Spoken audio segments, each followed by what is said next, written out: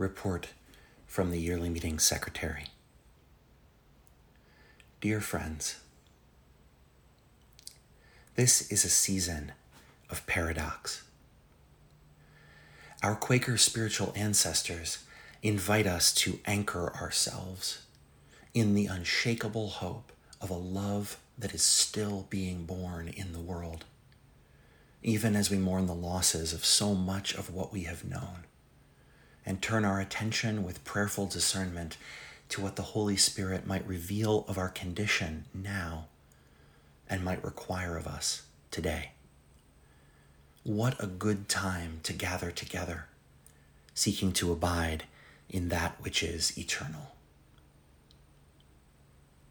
It's a season for gratitude and for celebration.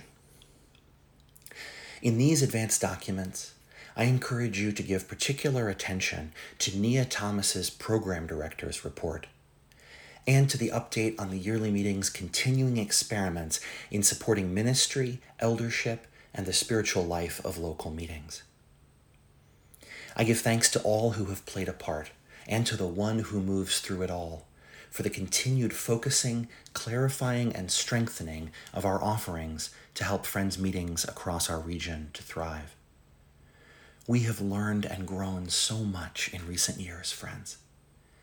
We have been given many gifts, and we have many opportunities before us for service.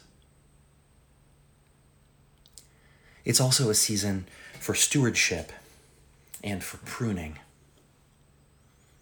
With the disruption and reorientation throughout our society, many of us find ourselves with less time and energy and fewer financial resources to share in service than in the past. In Friends' stewardship of the yearly meeting, the programs, services, staffing, and channels for volunteer service, Friends are discovering that we simply are not able to faithfully and fully sustain the number and scope of activities that many have come to expect. Certainly not in some of the ways that have worked in the past. We need to adjust what we are doing and how we do it.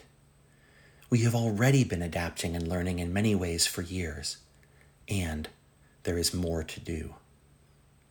Along with skillful labor and intentional design, this will take prayer, tenderness, persistence, and courage. There is grief and loss in this season, a testament of love and gratitude for gifts of service, relationship, and faithful stewardship given in the past by so many.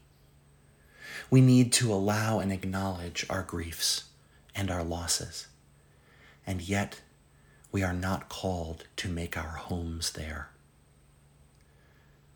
If we allow it, this season also offers relief and curiosity and an opportunity to deepen our attention to what is truly ours to do at this time. Seeking to be faithful now to the same Spirit, rather than trying to keep things the same, is our most loving response to the faithful service of those who came before us. We can't do it all. Trying to sustain activity beyond our capacities is a path to exhaustion, with resentment and shame close behind. We are not called to a spirituality of urgency, reactivity, and burnout. Friends have understood for generations that busyness is the mortal enemy of the spiritual life. I am reminded that we truly will not be given more to do by the Spirit than we can carry with God's help. We are offered an invitation to acceptance, to prayerful discernment of what is required now, and to pruning of what is no longer ours. Saying a real yes to just a few essential things makes our no possible. This may be an easier message to hear and respond to in our personal lives than in our meeting life and in our shared stewardship of the institution of the yearly meeting. And yet, for the well-being of our religious body, and for us as persons who make it up and who are shaped and formed by its influences for good or ill, The corporate dimension of this pruning matters deeply.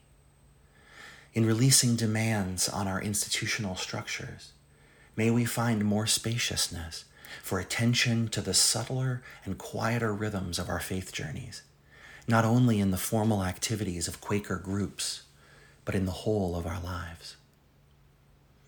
I pray this will be a season for renewing commitment to our inherited disciplines and rhythms in practices of worship, discernment, and life together.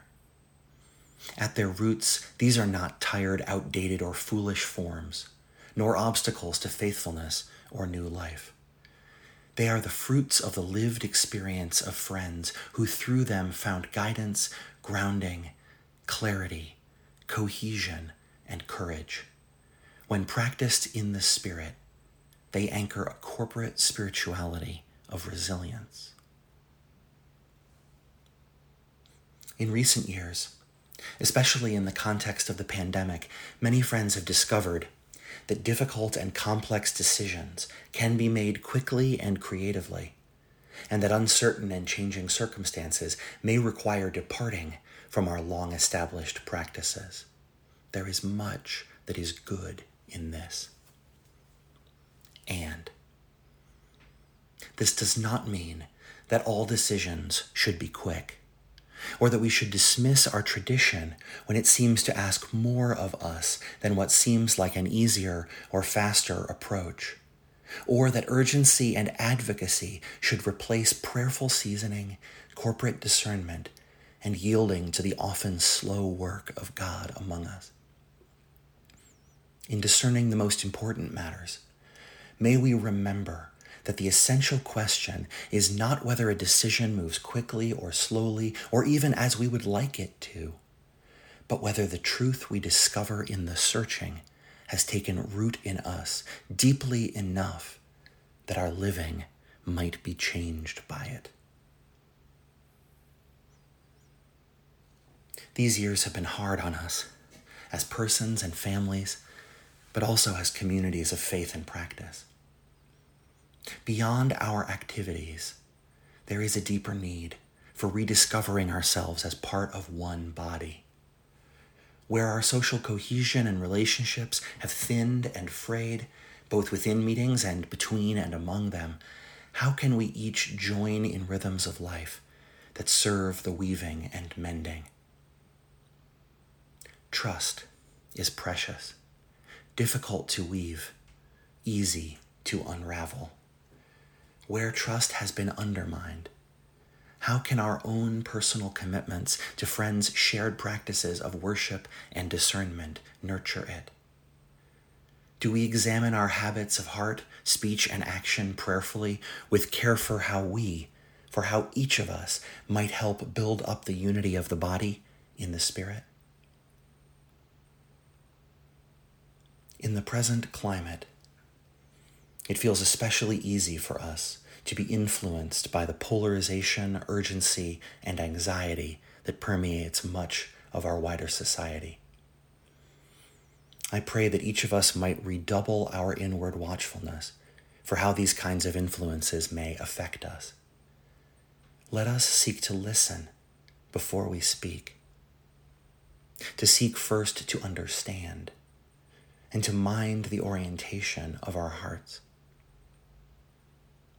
Other voices within me, voices that are not the guide, urge the logic of the world, not of the Spirit.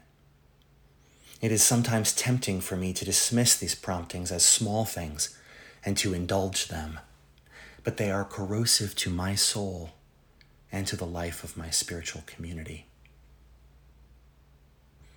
I hope we will each be wary of the distorting potential of these other voices.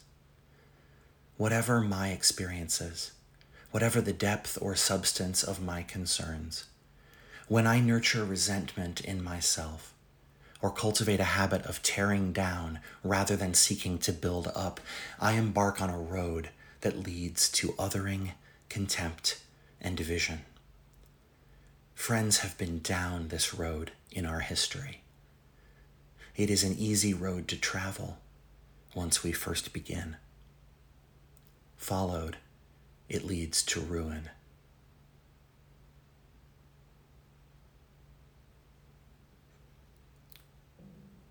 I continue to hold in my heart the imperfect, willing, beloved human beings among us who have accepted a call to servant leadership among friends. In these turbulent times, many friends are experiencing heartbreak, exhaustion, and disillusionment, suffering in love for the communities they serve. It's helpful for me to remember that these friends are called to serve the body, not to meet individual demands or to become scapegoats for anxieties and frustrations, but to nurture the life of the Spirit present among us in our meeting communities as a whole. I find myself asking, what is my and what is each of our personal responsibility to those who serve on our behalf? How might I and we be an encouragement to them as they seek to encourage us all? Knowing we are already forgiven and beloved beyond measure, may we embrace in whatever ways we may be given a new season of humility and of gratitude. Perhaps the greatest fruit of the pruning that I pray we might experience is the capacity to focus more deeply on what is essential. I hope we will renew our attention to meeting one another where we are in our journeys and supporting each other's formation and growth in gifts for service throughout our lives. This orientation offers both a present path and blessing for our journey together and a prospect of nourishing fruits to come. I am grateful for friends responding to the call to articulate and lift up the core invitation and purpose of our fellowship, even in changing times. When we become more clear about what we are inviting people to and why we are led to offer this invitation, it becomes more and more possible to remove barriers to those seeking to join this adventure of life together in the Spirit. I want to close with gratitude again for so many friends whose preparations throughout the year are setting a table for us for Annual Sessions 2023. I remain grateful for the opportunity to serve alongside them and you, dear friends, in this work of love. In the spirit in which we can never be separated, may we remember and freshly experience an invitation to this shared journey of friendship. May our time together in the coming days be gathered in the presence of the friend. And may we be blessed in the meeting.